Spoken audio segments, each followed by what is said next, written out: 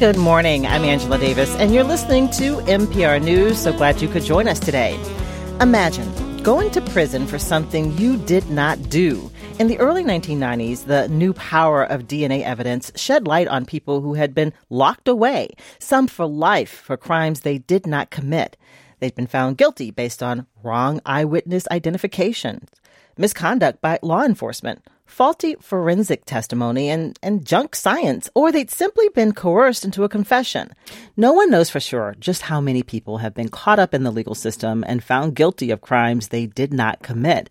But we do know that since 1989, more than 3,300 people have been cleared of the crimes for which they were convicted. That is according to the National Registry of Exonerations. So let's talk about why these wrongful convictions happen and the impact they have on people's lives.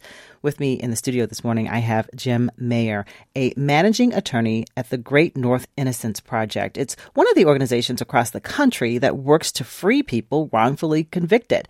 It focuses on Minnesota, North Dakota, and South Dakota. Jim also teaches courses on wrongful convictions at law schools here in the region. Good morning to you, Jim. Nice to meet you. Good morning, Angela. Pleasure to be here. Michael Hansen is joining us, too. He's on the phone. Michael is a tattoo artist and the owner of Kinship Collective Tattoo in Northfield, Minnesota. He spent nearly 7 years in prison for a crime of which he was fully exonerated in 2011. Good morning, Michael. Good morning. Hi, thank you for your time. Thanks for joining us. So, Jim, I want to start by just really learning more about the issue. You know, I think many people assume that the criminal justice system does its job, that the people who are sent to prison are guilty of the crimes that they've been convicted of. So how do we begin to see a shift in this way of thinking? How do we begin to more broadly recognize that innocent people end up in prison? Well, that's a great question. Our eyes really started to be opened in the 1980s and even in the early 90s still with the advent of a new use of DNA technology. Mm-hmm. And finally, in the 80s, we had the ability, using this DNA technology, to connect with some kind of scientific certainty crime scene evidence with a specific individual or source. We hadn't been able to do that previously. And so this was a tool that was used by law enforcement initially. So this new technology was very bad news if you'd committed a serious crime and left biological material at the crime scene. But some defense lawyers, people in the criminal defense community, started to realize that it was potentially good news if you'd been wrongfully convicted. And so defense lawyers started having the idea of using this technology to test the convictions that were out there. Recent convictions where maybe there still was crime scene evidence available for testing. We could test the system and see whether these people had been appropriately convicted. And I guess in some cases, too, for an investigator, maybe DNA was discovered connected to somebody else, and then it led to a path of investigating someone else for a crime. That's absolutely right. There are really two sides to the innocence movement, you might say. One is we're trying to exonerate the people who've been wrongfully convicted of crimes and sentenced to prison, and the other side is oftentimes this leads to actually apprehending the actual perpetrator of the crime. So I indicated it's not completely clear, the numbers that we're talking about here, but is there any way to know really how many people who have been convicted and imprisoned for a crime are actually innocent? We have some idea, and two things came out of the DNA technology and its use by defense lawyers. One, it was important because we were finding people who were innocent, who were in prison, and we were able to return those people to their families and communities. But the second reason it was important, as you suggest, is that it gave us some information. It gave us certainty that the system does get it wrong, a non-trivial number of times. Most of the studies that have been attempted in this area have put the percentage somewhere as low as 2%, as high as maybe 6 or 7% of convictions actually being convictions of innocent people. And the percentages may not seem extremely high, but when you consider the fact that at any given moment in the U.S. we've got over 2.2 million people behind bars, you realize that we're talking about a lot of unnecessary human suffering, not only the people who are in prison, but those people's families and those people's communities. This is a much broader reach. Right. You think about the impact. And again, looking back to the early 90s and 80s, DNA matches showing that some people have been wrongly convicted. As an attorney, what do you think about that in terms of like the lessons that were learned from those very early cases and what went wrong? I think rape cases stand out in my mind as something that we heard a lot about. Well, the nice thing about having this sort of database of wrongful convictions is that we can really study them, look for red flags, look for what are the common contributing factors that we see in cases of wrongful convictions that were later overturned by DNA. One of the big factors is faulty eyewitness identifications. And as you mentioned, a lot of the early DNA exonerations were stranger rape cases where potentially the only evidence against the defendant was an identification from the witness made under very stressful circumstances, someone they've never seen before, oftentimes across racial identification, which are notoriously unreliable. So that allowed us to look at eyewitness identification. What are the problems with that? It's clearly not as accurate as lay people think it is, and the social science in that area has advanced quite a bit, such that we've been able to reform the system and put in place procedures that minimizes the risk of bad eyewitness identifications. Yeah, if I think about, news coverage of some, trials years ago, just remembering like people making statements like, I will never forget that face, right? Which, understanding that this is a horribly stressful situation, that there could still be a misidentification. That's right. And the person who makes that statement really believes it in good faith. Mm-hmm. Absolutely. Right. And so this is, the Innocence Project is actually, it's national, but it's not all connected. Like the original Innocence Project started in New York. Is that right? Right. It started in New York by Barry Scheck and Peter Neufeld. But since then, it has expanded and new organizations have propped up all around the country and even internationally. So we're all independently funded, independently run. But we do communicate with each other. We share information. We share expertise. We get together for conferences to make sure everyone's up to date on the latest, helpful information, technology, everything else. So Great North Innocence Project is one of those many organizations, and we're based in Minnesota, and we serve Minnesota, North Dakota, and also South Dakota. And how and when did the regional, the Great North Innocence Project start? How many years ago? We've been up and running about 2 decades now, just over 2 decades. Right. And how do people even find out about you, that you exist?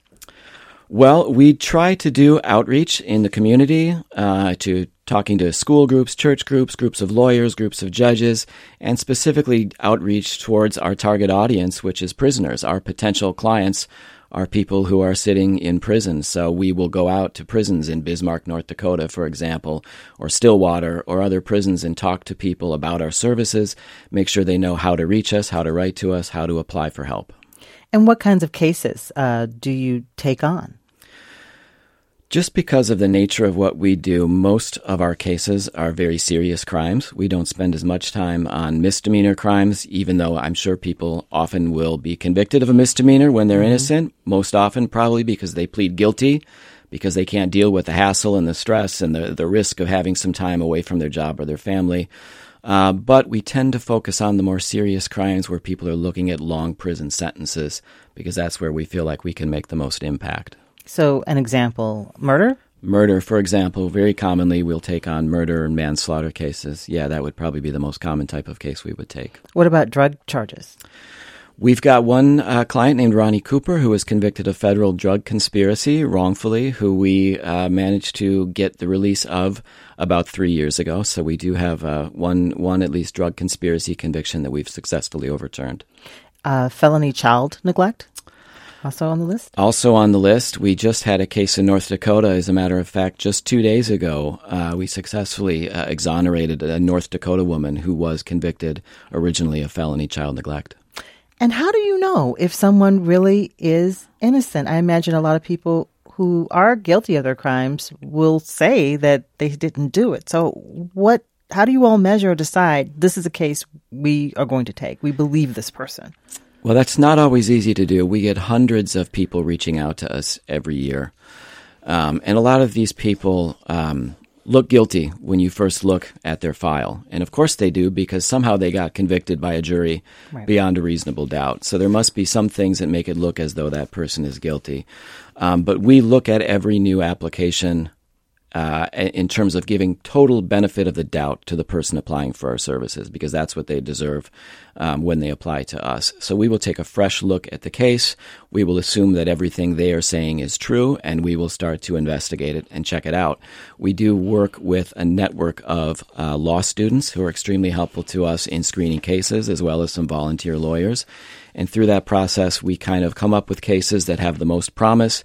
Maybe there's some new evidence that's never been presented in court before that the person has identified that we can pursue and possibly use to get relief for them in court. If after a full investigation we believe, one, that the person is actually innocent, and two, there is some new evidence that we think we can bring into court to successfully get that conviction vacated, then we will take the case on and bring it into litigation. And I imagine, too, over time you see patterns. Are there some common problems that show up again and again, and how a case is investigated or how it was tried that can be an indicator like this could be a wrongful conviction here? Right. Well, as I mentioned at the beginning, when we started to have the exonerations based on DNA, we could look at some of those wrongful convictions and see what the common causes were. So that does give us red flags that we look for. Mm-hmm. There are certain eyewitness identification procedures that are overly suggestive that we think could be a problem in a conviction. Use of jailhouse informants is often a red flag, where the prosecution, not having much physical evidence maybe against the defendant, will bring in someone who served some time with the defendant waiting for trial, and that person, in exchange usually for some consideration on whatever charges they might be facing, will claim that the defendant confessed to them out of the blue. That's another thing we look for. We're always concerned about bad forensic science making its way into the courtroom. That's a huge issue for us, so that's something we're looking for. Potential for some kind of official misconduct. Maybe there's evidence that tends to show that the person is innocent that was withheld by the prosecution and not turned over. Another very common cause of wrongful convictions is simply bad defense lawyering. The way our system works, everyone has a role to play in this adversarial system: the judge, the prosecutor, the defense lawyer, the jury. And if any one of those players does not play his or her part appropriately, the result could be a bad conviction. Wow. And what is, you referenced this, sometimes people are coerced into a confession. Why would someone be coerced into a confession? What have you seen?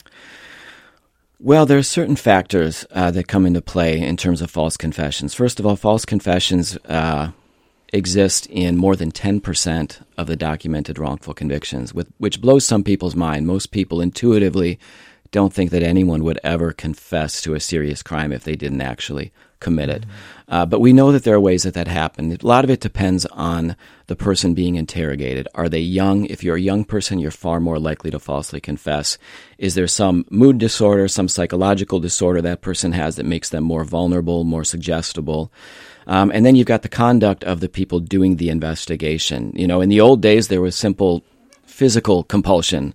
There was torture. There was, use of physical violence to extract a confession. That's largely been replaced by psychological pressures, where police who are good at this, good at extracting confessions, they will lie to the person being interrogated. We've got your DNA at the crime scene. We know you'll be convicted. That happens. That absolutely happens, and it's legal in every state. Police are allowed to lie to a person during an interrogation, and that is a big cause of false confessions. We're talking about serving time in prison, but being innocent. Have you or someone ever been wrongfully convicted and then exonerated of a crime? Or do you have a question about how wrongful convictions happen or about the appeals process? You can call us as we talk with guests from the Great North Innocence Project. The phone lines are open. Call us at 651-227-6000. Or you can call us at 800-242-2828. I want to take some time to talk with our second guest and talk about a case that the Great North Innocence Project worked on here in Minnesota. Michael is on the phone. And Michael, as I mentioned, you were released in 2011 after spending 7 years in prison. You'd been convicted of second-degree murder in the death of your 3-month-old daughter. Her name was Avriana. Am I saying her name right? Avriana? Yes. Yeah. And then you were exonerated. You were cleared of any wrongdoing. And Michael, I want to make sure people understand how something like this can happen. Back in 2004, you were in Alexandria, Minnesota. You and your girlfriend were not living together at the time, but you had 2 daughters. Avriana was the younger one. And you woke up one morning to experience one of the worst things I think that can happen to any new parent. You found her on her stomach, and she was unresponsive. Take us back to that day, and what did you do? Definitely the most horrible day of my life. It's just, it's hard to put into words, I guess. I'm sure. I woke up with her unresponsive, and my buddy's girlfriend called for an ambulance, and I was trying to resuscitate her, and it's crazy. It's crazy to go through something like that, and then realize that you're being looked at and wrongfully accused, and it's a pretty painful situation. So, Michael, there was an autopsy because Avriana, her death was not expected. She was a healthy baby. It was discovered that she had a skull fracture, and that really became a key part of your trial. Tell us what the prosecutors, what the investigators say caused the fracture. What was brought up in court? Well, about 5 days prior to Avriana passing away, she had fallen out of a cart at Walmart, and it was on video and everything. So they had the video and all that stuff. What was your question again?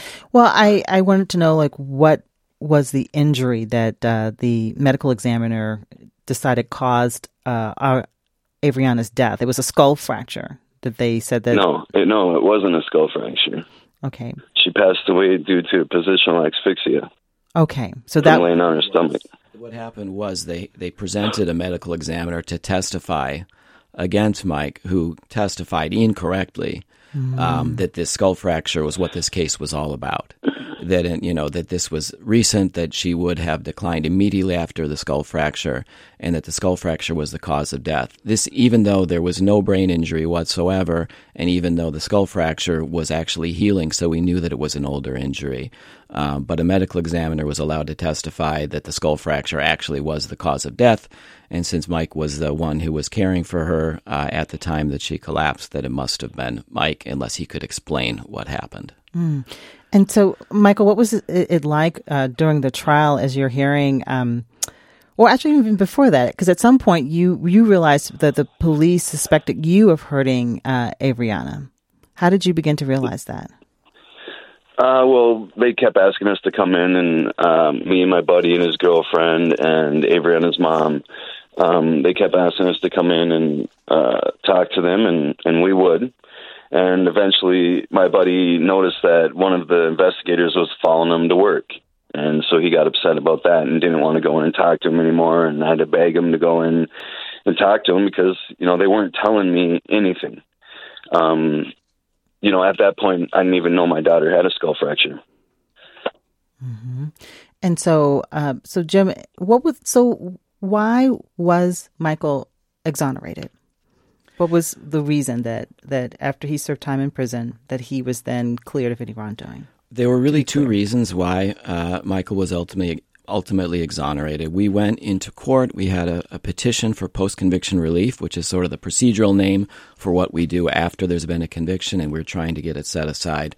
One of the reasons is because the judge found, after hearing from additional medical experts, that the medical examiner who testified against Michael and who had said that the skull fracture was the cause of death actually testified falsely.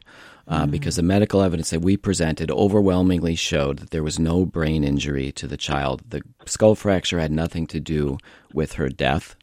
That skull fracture was healing, and the evidence at this hearing was that, skull fractures actually aren't that uncommon.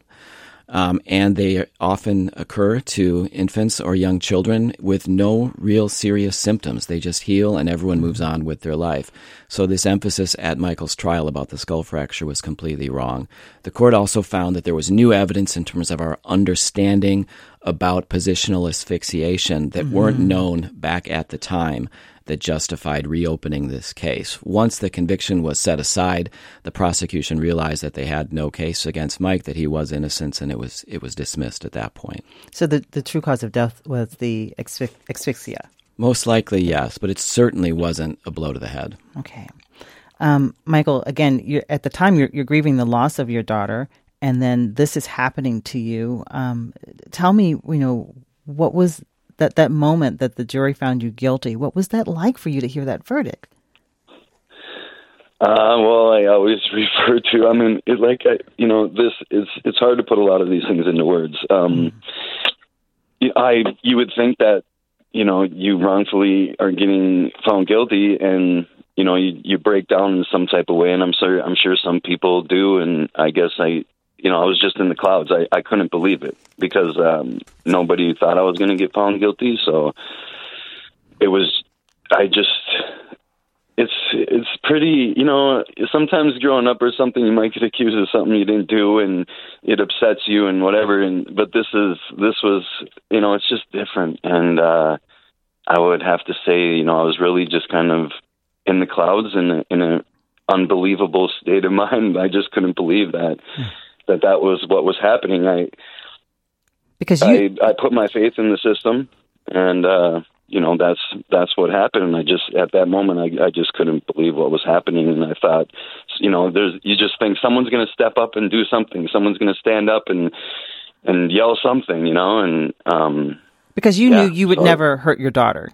Like that was just unbelievable. Yeah, absolutely not. There's no one who could ever say that. I have 5 kids and. They're my everything, so I don't, it's hard. How did you hear about the Innocence Project, Michael? I was in St. Cloud prison and, they drop your mail off to you every day. And, there just happened to be a pamphlet in there and I read it and, just gave it a shot and just hoped that, someone would do something. So I wrote them and told them my story, and they get a lot of, like he was saying, like Jim was saying, they get a lot of mail and a lot of people saying that they're not guilty and people that need help. And I just I did everything I could. I couldn't let my daughter's name be remembered that way. She wasn't from an abusive family. And that's not how she passed away. And I just had to keep going and do something, and I just couldn't give up. Even if it was the end of my life, she was only here for 3.5 months, so I just really didn't want her to be remembered that way. And yeah. So you were exonerated. Do you remember that feeling when you that moment when you heard that you had been cleared of any wrongdoing and that you were not responsible for your baby's death?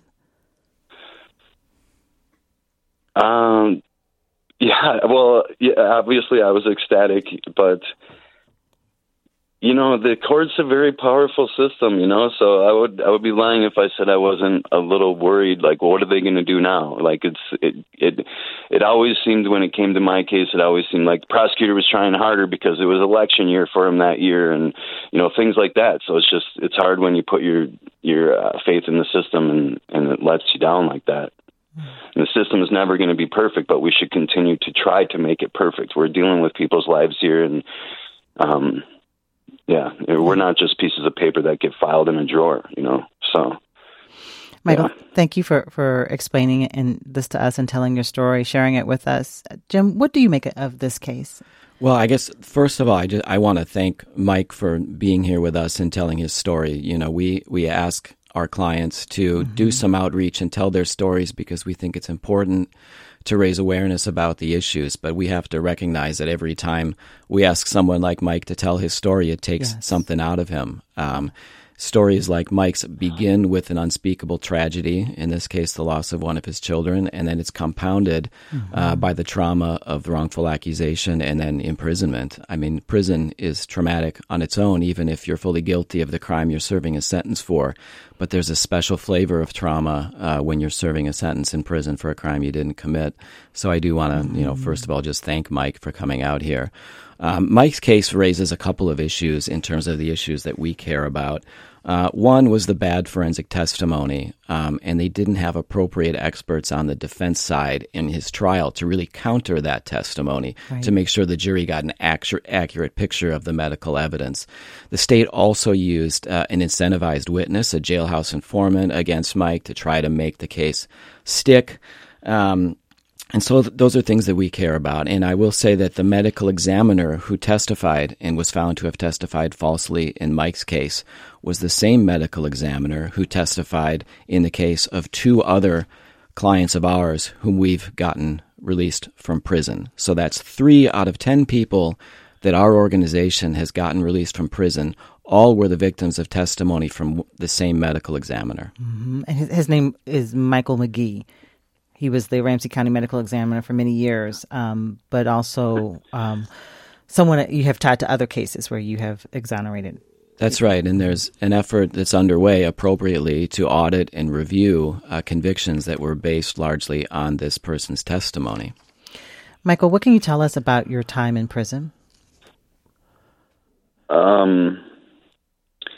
Well, and also I would like to add that this Michael McGee, like when I went to trial, these experts are supposed to go to classes every year to stay up to date on things, just like Jim just said, the Innocence Project, they get together, they discuss things to stay up on things and whatnot, and people in the medical field have to do the same thing. Mm-hmm. This guy, Michael McGee, hadn't been to a class in over 20 years.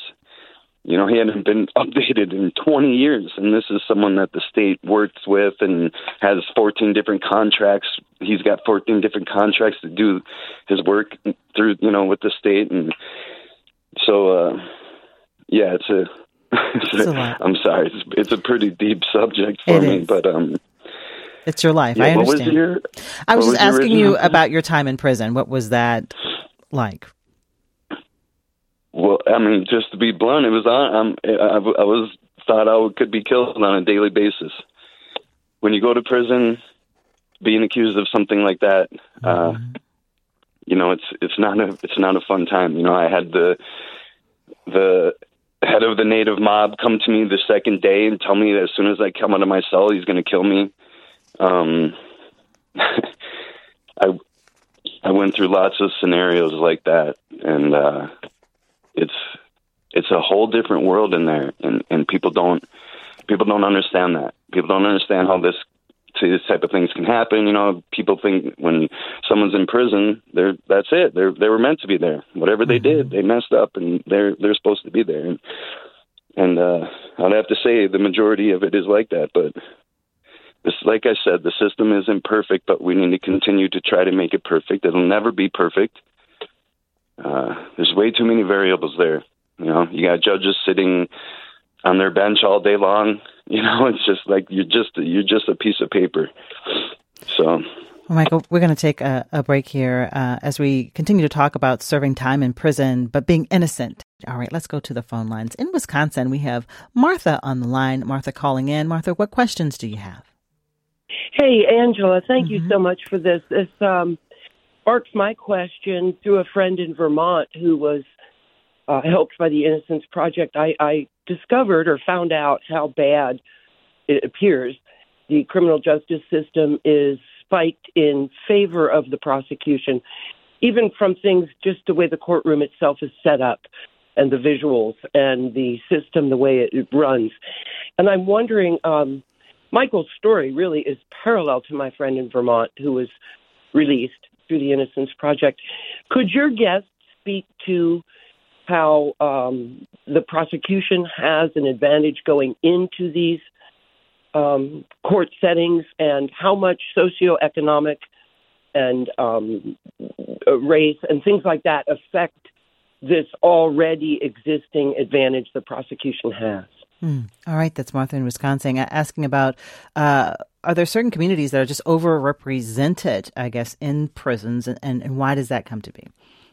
Well, starting with that part of the question, we do know that even though already people of color are overrepresented in our prison population and are more likely to have contact with law enforcement, even if you control for that, they're also overly represented in the community of exonerees and of people who have been wrongfully convicted.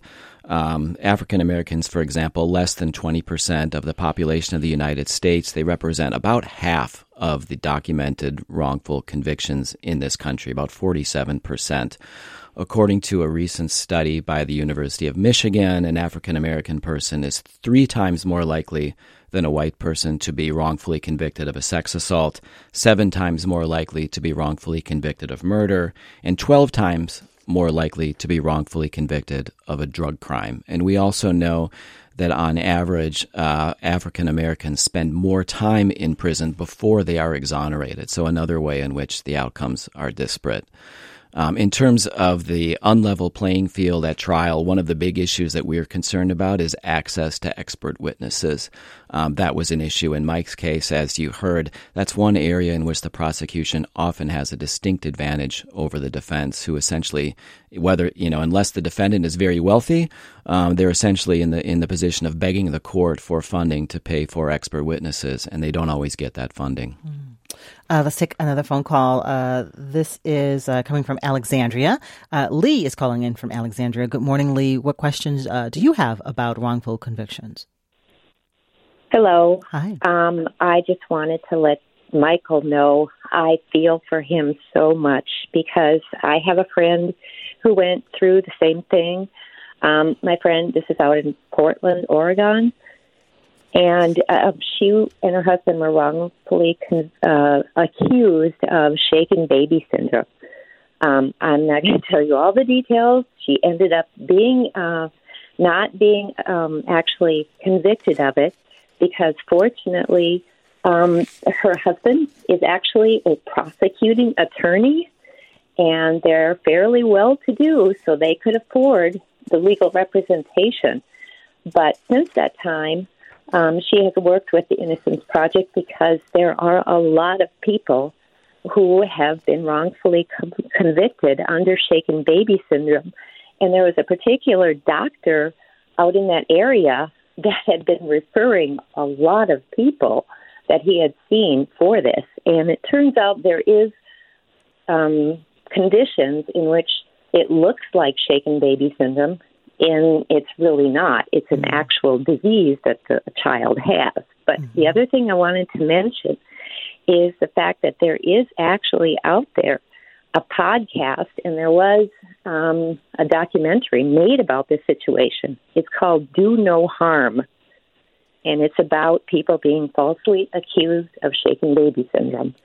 And just one other comment is that in that situation, when you're talking about why people confess, there are people that have been told, okay, you either confess to this or you're going to spend the rest of your life in prison and never get to see, or you're going to get convicted and never get to see your kids again. So they go for a shorter term, and they say that they did it because they're told, well, you can't fight this. You're going to get convicted. So they bargain out for a shorter term. So at least they're not going to, spend their entire children's lives in prison. It'll be a shorter term. All right, that's Lee in Alexandria. Thank you, Lee. And Michael, Lee is very sympathetic to what you went through. She has a friend who went through something similar.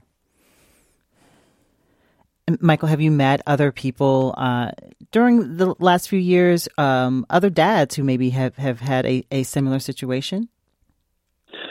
No, I haven't. I've definitely met other wrongfully incarcerated people.